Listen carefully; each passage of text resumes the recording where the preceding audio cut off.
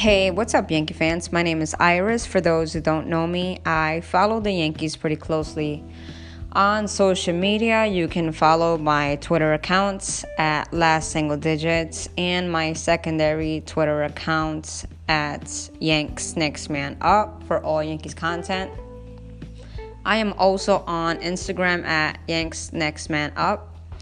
I decided to give this podcasting a try since I'm so opinionated on Twitter. Here's a little background.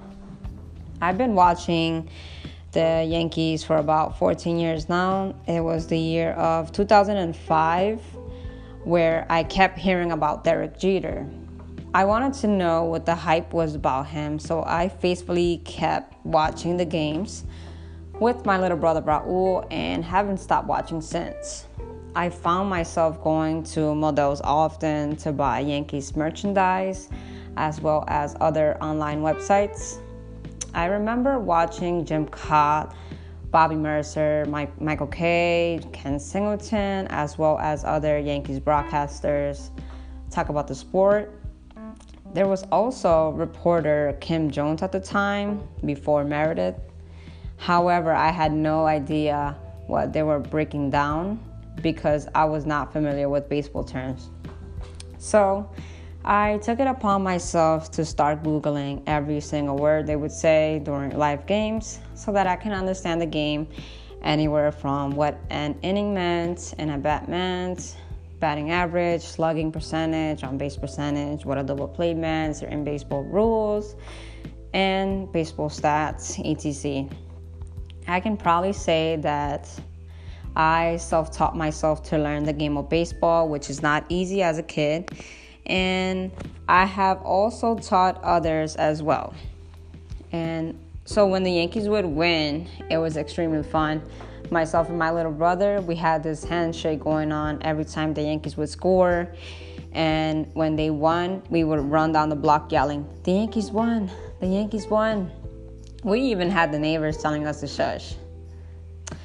When they were losing, we really took it personal and felt like, it was a bad day. But as we got older, we learned to turn the page and not dwell on it so much. Going to the games was and still is a fun experience for me. There's nothing like that Yankee Stadium atmosphere.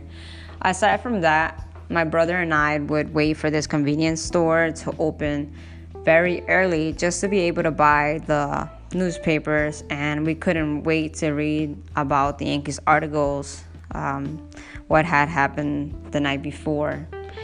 Then we started getting on the Yes Network boards, chatting with fans every day, discussing thoughts and ideas on the Yankees. Now, I find myself tweeting about them just about every day. When I saw them win in 2009, I couldn't help but cry of joy and happiness. There was lots of yelling at the TV.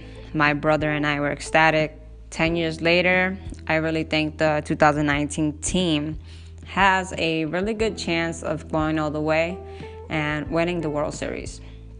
That was my off-season prediction, and it still is my current. Obviously, the pitching has to hold up because the offense does their thing. There's something about this group of guys that makes me have faith in them like this.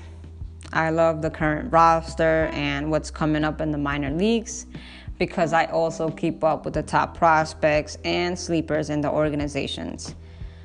And they don't call me a diehard Yankees fan for no reason. If you have any thoughts, feedback, you guys can email me at yanksnextmanup@gmail.com, and stay tuned for the next episode. Go Yankees.